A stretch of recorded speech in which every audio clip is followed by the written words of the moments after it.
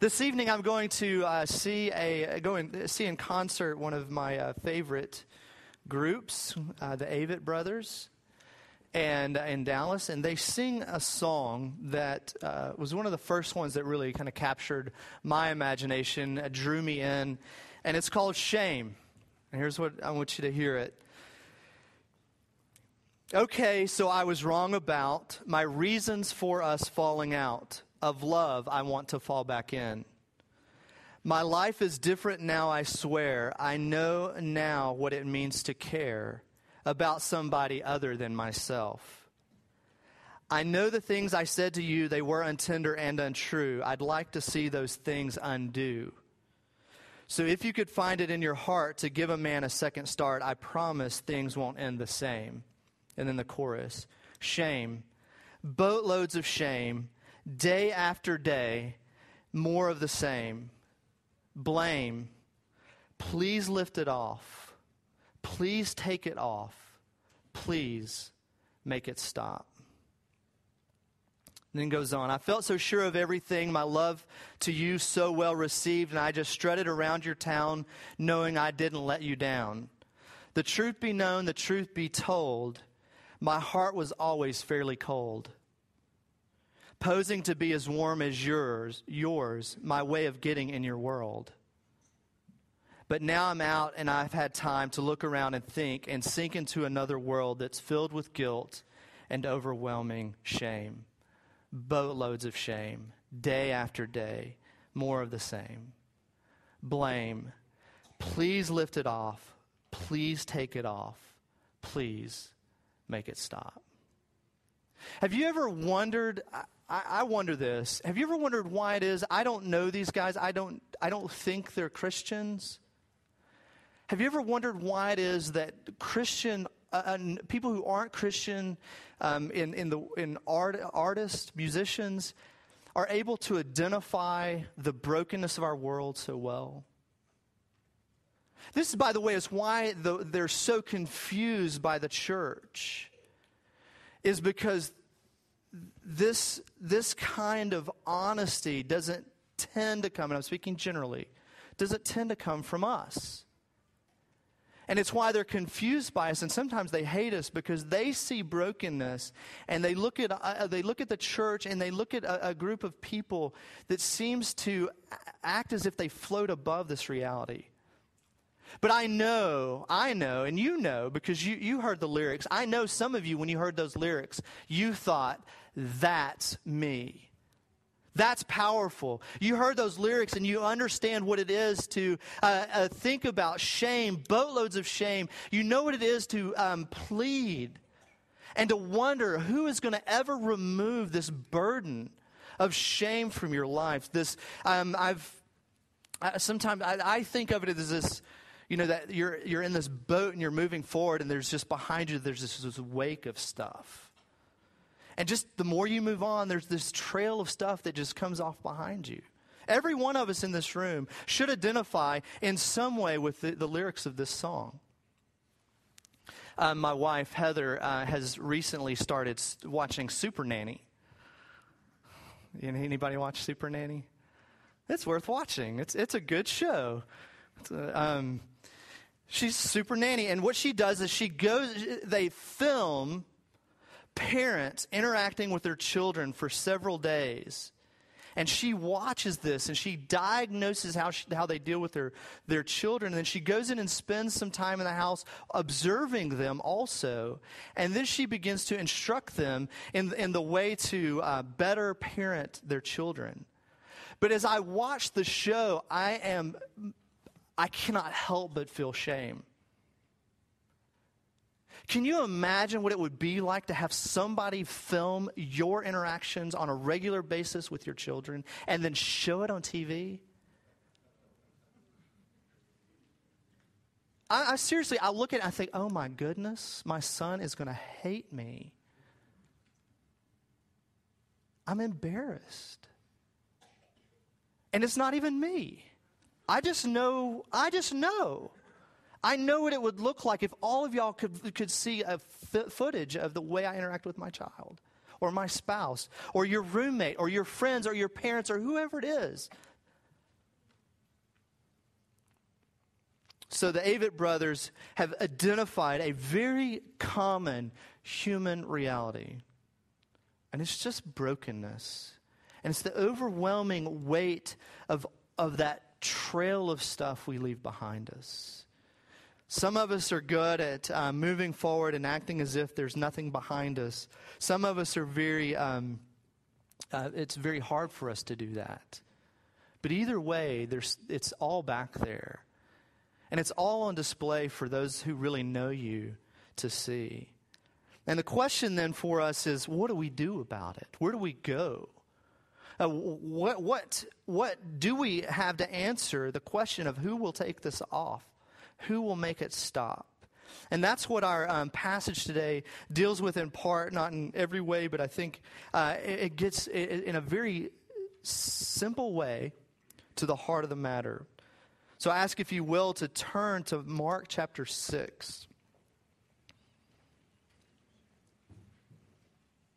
It's one of the most familiar passages in the Bible. It's the only passage, the only story of Jesus that's in all four of the Gospels. It's the feeding of the 5,000, starting in verse 30. And I ask that if you're able to please stand for the hearing of God's word.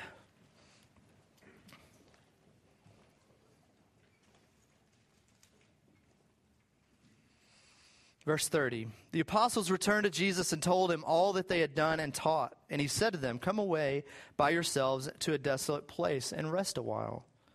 For many were coming and going, and they had no leisure even to eat. And they went away in the boat to a desolate place by themselves. Now many saw them going and recognized them, and they ran there on foot from all the towns and got there ahead of them. When he went ashore, he saw a great crowd, and he had compassion on them because they were like sheep without a shepherd. And he began to teach them many things.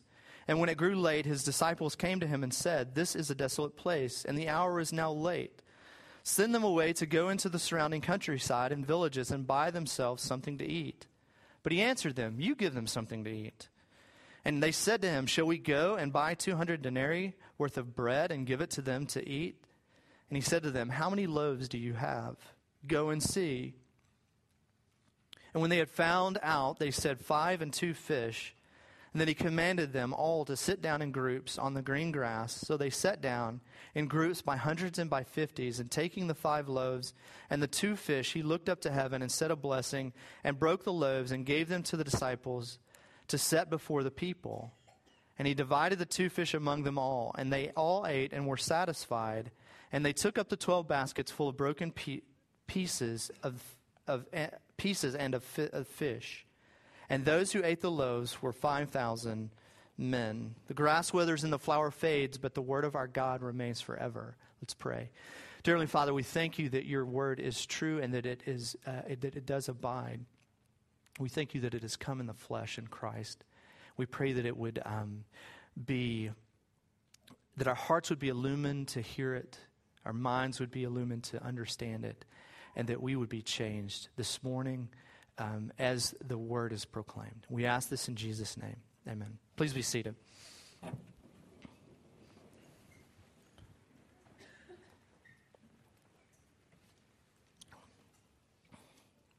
Okay, so we have, as I said, the only story of Jesus that's in all four of the Gospels. It's a centerpiece of understanding who Jesus is and what he is about. So I wanted us to look at that this morning. What we find is the apostles had been sent out earlier in chapter 6. They're sent out to heal, to proclaim the kingdom, and they've come back to Jesus, and Jesus wants to take them out on a retreat. And I want you to put yourself in the setting. We're told they go out on a retreat, and they try to go to a desolate place. Desolate place is not the desert, but a place that's removed from people. And they are seen as they go, and they look up. I don't know how this happens. They look up, and there's 5,000, we're told at the end of the text, 5,000 men. And probably what that means is that women and children included in this group, there would have been 7,000 to 10,000 people that have just entered this desolate place. One commentator says it would have been, the term desolate place means that to get there would be a an expedition. It's a place removed from people. And 10,000 people, maybe 10,000 people, at least 5,000 people have made the effort, put forth the energy to find Jesus in this place. And as he looks up, and this is what we're going to focus on today. We're going to take a very narrow slice of this. There's so much more that could be said about this text. He looks up, and imagine, if you will, 5,000 to 10,000 people in their flowing robes kind of streaming over the hillside. And the image in Jesus' mind is sheep. He sees this flock of people, and even the way they set out against the landscape where he is, it pictures, the picture is perfect. It's like sheep. It would have been a very common sight in a first century Greco-Roman world, Palestine, that they would have seen sheep herders all around them. It was the most common business, family business, other than agriculture. Now, you and I don't really have a lot of contact with sheep, I don't suspect. I'm looking out, I don't know any sheep farmers in the group. So I want you to, we're going to walk through this, what it means that Jesus looks out and identifies sheep. What does that mean? First thing I want you to know is that sheep are the most frequently mentioned animal in the Bible. 400 times sheep or shepherd is mentioned somewhere in the scriptures, or something about sheep or flock, I'm sorry. Over 100 times, or approximately 100 times, shepherd is mentioned. So it's the most common metaphor, picture in the Bible, most frequently mentioned animal in the Bible. People started raising sheep over 10,000 years ago. Spinning wool into thread began about 5,000 years ago. Together, I've said this, with agriculture, tending sheep was basic to the economy of Palestine in biblical times. It was a basic economic source. The great thing about sheep, and the reason this is true, and the reason they were one of the first animals domesticated, is that sheep could survive on little water, little grass. They could be moved. If you had to move in a place where there was seasonal rains and grass sprung up and then went away, then sheep were the perfect animal, because you could move them across large stretches of land to graze them wherever the green grass might be. They could be moved without fences. Sheep don't have great eyesight, but they have great hearing, so that that a sheep would actually, the shepherd would begin to call a sheep by name, and a particular sheep would identify with their name. And they would certainly identify with their shepherd's voice. So what would happen in the first century, this still happens today in places where sheep herding, farming is very popular, or still a part of the economy, is several families would bring their sheep together. Several herds would come together at a particular watering place. And the way you separated all those sheep was just the shepherd would begin to call his sheep. And the sheep would separate out of the greater flock based on the voice, their recognition of the voice of the one that was calling them. So sheep were a great animal to domesticate and build your livelihood around in first century Palestine. But he doesn't just look up and see sheep. We're in verse 34. He looks up and sees sheep, shepherdless sheep. He sees sheep, and he sees them as sheep without a shepherd. And this is where sheep becomes very important to understand about sheep, because one of the things we know about sheep is they're creatures of habit. They're completely vulnerable to predators. Sheep is basically the most well-designed prey animal that I can think of, right? They don't have good eyesight. They don't run very fast. And if you knock them over, they can't get back up, right? So they're perfectly designed to be prey. They cannot defend themselves. They have only lower teeth, so they bite, but their bite is not it does no damage. It cannot defend them. They are, as I said, vulnerable predators. They're also creatures of habit, and this is why. This is why sheep need a shepherd. Sheep will, by habit, graze the same plot of land. They'll do the same routine over and over again. And what they wind up doing is they'll wear down paths that turn into wadis that wash out. They foul the land. They'll work over the same area of land, eating all the grass down to the nub. Then they'll dig it up and completely foul the land and die of disease because they live this habitual life. And if there's not a shepherd to move them from place to place, their habits will eventually destroy them. They will wander off. They'll follow if they have their head down and there's a sheep in front of them, they'll just keep their head down and they'll follow that sheep wherever it goes. Sheep are vulnerable both to predators and their own nature. They're afraid of shadows. I said they will foul the land. They'll lay down and chew their cud. And if they tip over on their side after they've laid down and nobody's there to pick them up, they'll die because they can't get back onto their feet. So sheep, vulnerable both to their own habits, their own nature, but to those outside of them. They're totally dependent for protection, food, water, shelter, and veterinary care from a shepherd. This is what one commentator says. He says, in fact, sheep would not survive long without a shepherd. Sheep are not only dependent creatures, they are also singularly unintelligent, prone to wandering, and unable to find their way to a sheepfold, even when it's within sight. That's what Jesus sees. That's when he looks up and he sees this stream of white garments coming over the hillside, this 5,000 to 10,000 people. He looks up and he sees sheep, and he sees sheep who have no shepherd, who are without hope, who will die, who will kill themselves by their own habits, or they will be killed by predators because they have no way to defend themselves. They are singularly, according to this commentator, unintelligent. I have a couple of examples. This one comes from Istanbul, Turkey. 2005, an AP article. There's a group of families that is come together for lunch with their sheep. They have, how many sheep is it? I think 10,000 sheep that they've brought together in this single flock. They're off sitting down for lunch. And they look up at a commotion and notice that there's this sort of wave of sheep going over a cliff. And what has happened is one sheep has grazed off of the cliff, and now 1,500 other sheep follow the first one over the cliff to their death.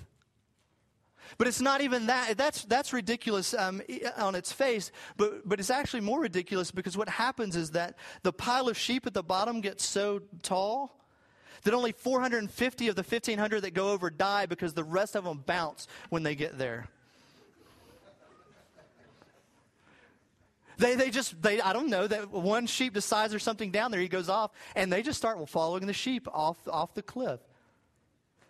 This was $100,000 worth of damage to this family's income, and that is in a place where $2,700 is the gross domestic product per person. So that's a lot of money. Sheep.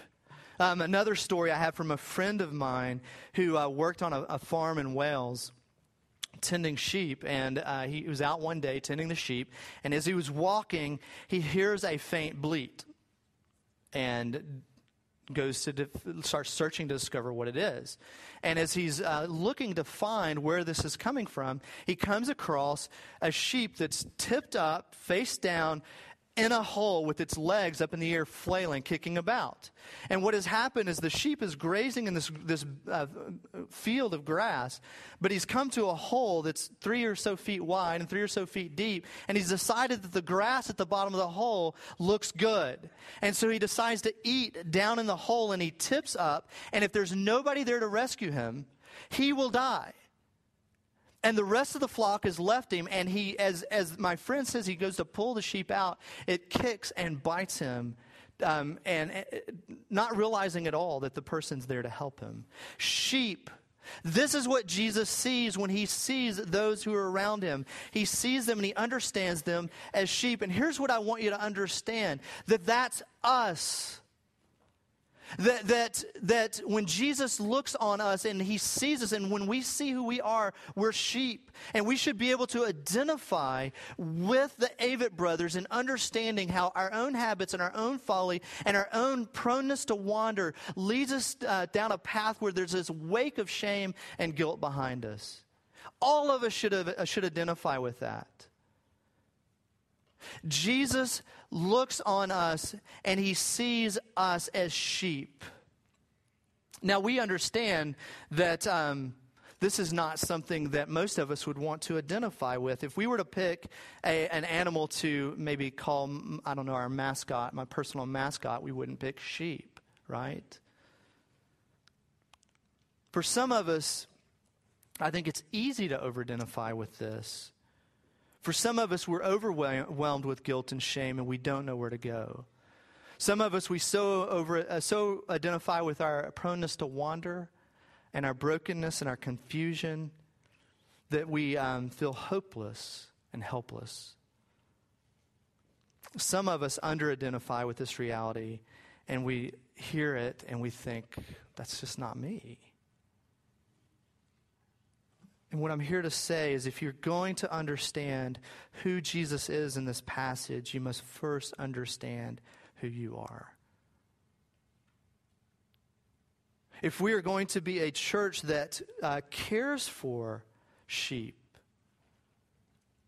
then we must understand who we are. But that's one of the ways that you can know if you properly identify with this reality about yourself. Let me ask you.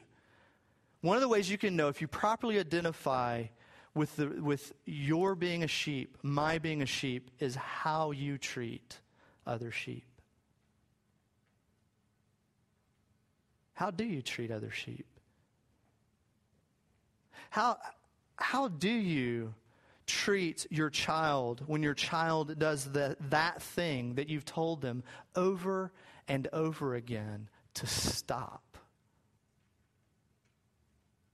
How do you treat your child or your friend or your spouse when they do that thing that you've warned them that has a consequence on the other end of it, and they walk down that path and they're at the consequence? How do you treat them when you see them at that place? How do you treat those around you who are broken and hurting, who do that foolish thing? This is why Super Nanny is so convicting to me, because I know what I do. I know what's in my heart. What is in your heart? And the reason you react and look at that person and think, you fool. I could have told you. I did tell you. I told you that if you did that, that would happen. And you did it anyway. And you treat people, a sheep around you, with disdain, with hatred, with self-righteousness. Maybe you just go around busying yourself trying to manage the sheep around you, not ever recognizing that you're one also. That somehow you think that you've got this thing figured out, and that you've come on the scene to rally the sheep and get them all in their place. Some of us in here, that's our posture towards those around us. The reality is that we're all in this same boat. You may ask me, are there not, I guess an obvious question, are there not mature among us who are here to help sheep or help each other? And that's true. And I think what I would say to that is, how do we identify who the mature among us are?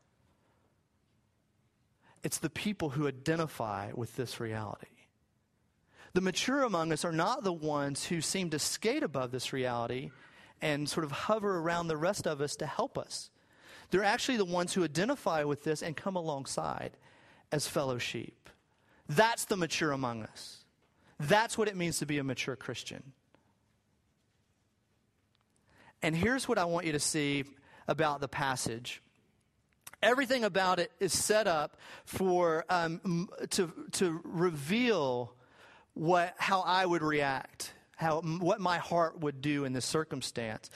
Jesus calls them out. We're told in verse 31, come away by yourselves to a desolate place, to a place removed from people. Let's go away by ourselves to a place removed from people. Let's get away from it all and let's rest.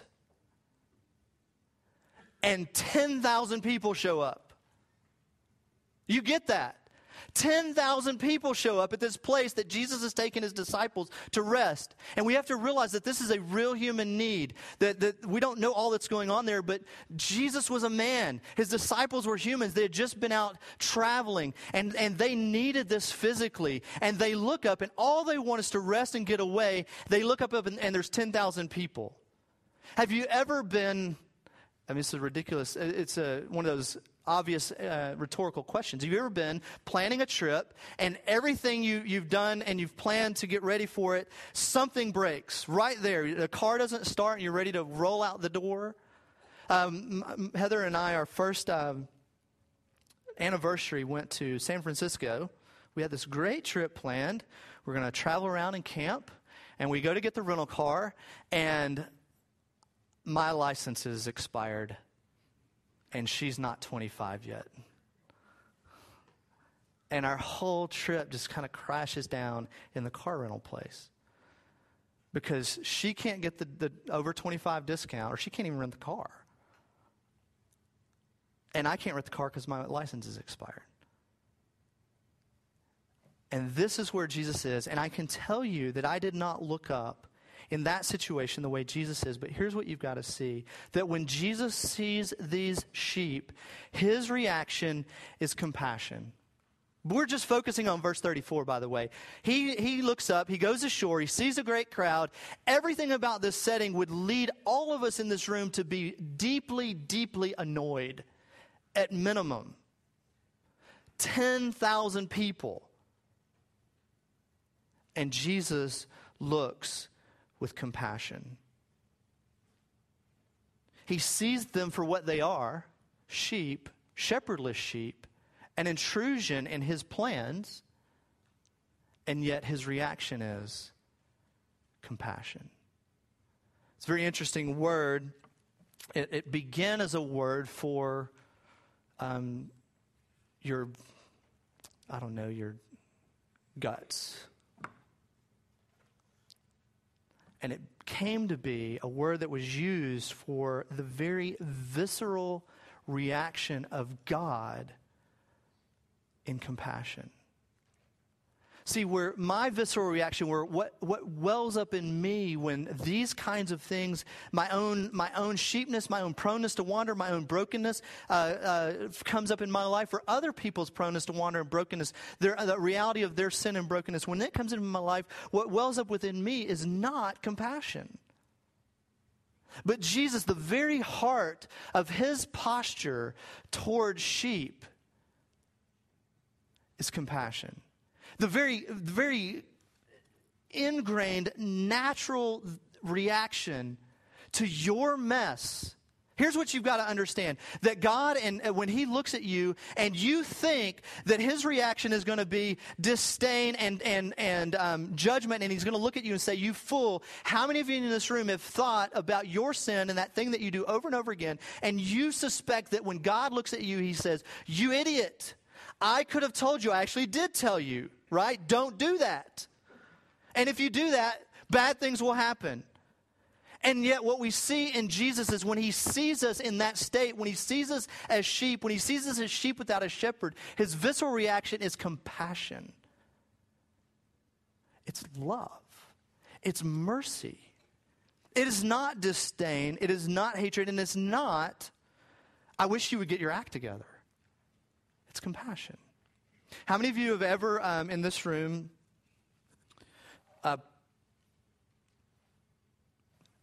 been convicted of a sin and come to realize that it was sin and thought, okay, I really need to confess this to God, but before I do that, I'm going to read my Bible, have my quiet time every morning for a week. And then I'll go to God and say, now God, I've done this. I've shown you that I recognize that this is a sin and that I'm really trying hard.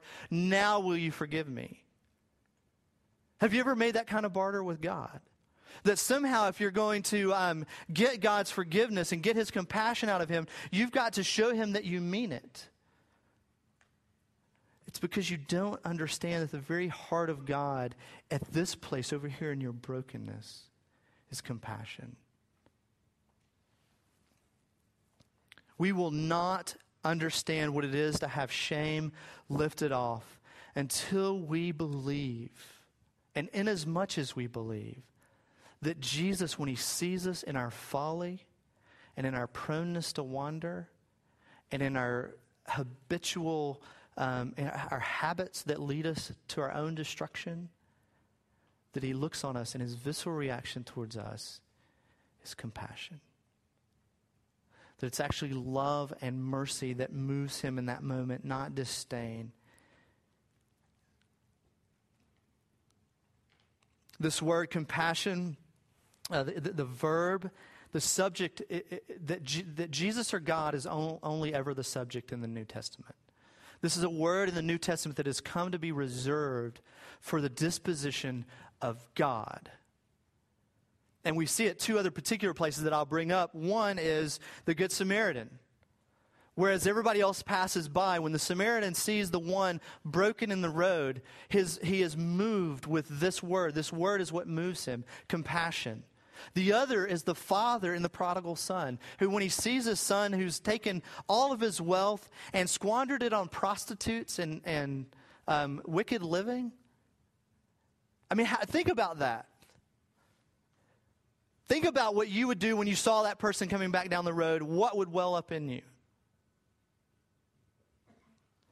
And we're told that the father is moved by compassion and he runs to his son, which men of dignity would not have done. Jesus looks on you in your sheepness and he sees you in all of it. All of that stuff, all of the stuff that weighs you down, or all of that stuff that you're trying to run from and hide and deny that's a part of your life. And he sees all that, and instead of what you suspect he will do, which is be angry and frustrated with you, he is moved with compassion. And Christian, until you embrace that, you will either live self-righteously and deny what's really going on in your heart, or you'll live weighed down by this trail of stuff behind you. Have you ever been in the midst of a situation where your sin or your you confuse sin and maybe not in an act of commission, but an omission, whatever it may be, your own brokenness, confusion, sin, where it's weighing on everything that you're touching right now. And have you ever sat back and thought, that shows me all the more how much Jesus loves me? Do we do that? Do we look at those around us and see them in their brokenness and have patience and compassion for them in their brokenness? By the way, we're called to do this. Jesus, I think, points this out in the disciples. And the disciples come to him and say, hey, they're hungry. We got to give them something to eat. And he says, you give them something to eat. If this church is ever going to be an agent of the gospel in this community, the one thing that we must own, or two things we must own, is that we're sheep and that Jesus has compassion on sheep. Two things. And we will not do that well to our neighbors, to our city, to those around us, if we do not own those two things. It's not possible. Because you and I will try to beat the sheep into submission instead of love them with compassion. We will get angry and frustrated. We will not be a healthy body among ourselves if we can't forgive each other and extend forgiveness to one another until we understand that we are sheep and Jesus has compassion on sheep. There may be somebody across this room this morning that you are estranged from, that you're angry with, that you treat with disdain in your heart. And the only thing that will overcome that is an understanding that you are broken and that Jesus has compassion on broken people. The reality of this passage, it goes on, like I said, there's so much more here. As Jesus feeds them, he teaches them, he does all of this stuff. But what I want you to understand, now what I think is actually the key to understanding this passage, is that as much as sheep are frustrating, again, they're not the kind of mascot we would pick. By the way, a shepherd's not the kind of mascot you would pick for yourself either. A shepherd was considered a thief in this culture because he would graze his sheep across people's land. It was on the proscribed list of professions among the religious folks of the day. If you're a shepherd, you're a sinner. That's what the Pharisees said. And not only does we get identified with this animal that we would want to identify with, but Jesus in his compassion identifies with this trade that the high religious around him would not want him identified with. This is how we move toward others. First, by understanding our plight, and secondly, by understanding Jesus' heart, the heart of the Father toward us in all of this mess. Jesus in this reality comes to give us rest. Our fears and weaknesses are many. Our hope and faith strains under the fears of our enemies and our own failings. And what you've got to understand is God has compassion on us and shepherds us in the midst of this. And the way he does that is Jesus takes the place of the sheep. You've got to understand that. That's so profound. This is not something that anybody in this society would have ever embraced as the metaphor for their Savior. Messiah could not be shepherd because shepherd is on the proscribed list. Messiah couldn't be a sheep either. Do you understand that I can't think of anything more pathetic than the image of a lamb that walks willingly, silently to the slaughter. And what we're told is that Jesus takes that place so that his compassion on you might bring you rest, might relieve the guilt, might take off the shame, that might remove your sense of brokenness and weighed down by all of that trail of stuff. And Jesus actually steps in the place of vulnerability, of weakness, of the sheep for you. And I'll close with this. Isaiah 53. Surely he has borne our griefs and carried our sorrows. We esteemed him stricken, smitten by God, and afflicted. But he was wounded for our transgressions. He was crushed for our iniquities. So all of our wanderings, all of our folly was placed upon him with the chastisement that brought us peace. And with his stripes we are healed. All we like sheep have gone astray and turned everyone to his own way, and the Lord has laid on him the iniquity of us all. He was oppressed and he was afflicted, yet he opened not his mouth. Like a lamb led to the slaughter, and like a sheep that before its shearers is silent, so he opened not his mouth. By oppression and judgment he was taken away, and as for his generation who considered that he was cut off out of the land of the living, stricken for the transgressions of my people. And they made his grave with the wicked and with a rich man in his death, and although he had done no violence and there was no deceit in his mouth, yet it was the will of the Lord to crush him. He has put him to grief. When his soul makes an offering for sin, he shall see his offspring. He shall prolong his days. The will of the Lord shall prosper his hand. Out of the anguish of his soul he shall see and be satisfied. By his knowledge shall the righteous one, my servant, make many sheep to be accounted righteous. And he shall bear their iniquities. The heart of the Father, the heart of Jesus, the heart of God himself towards you in all of your sheepness is compassion. Amen.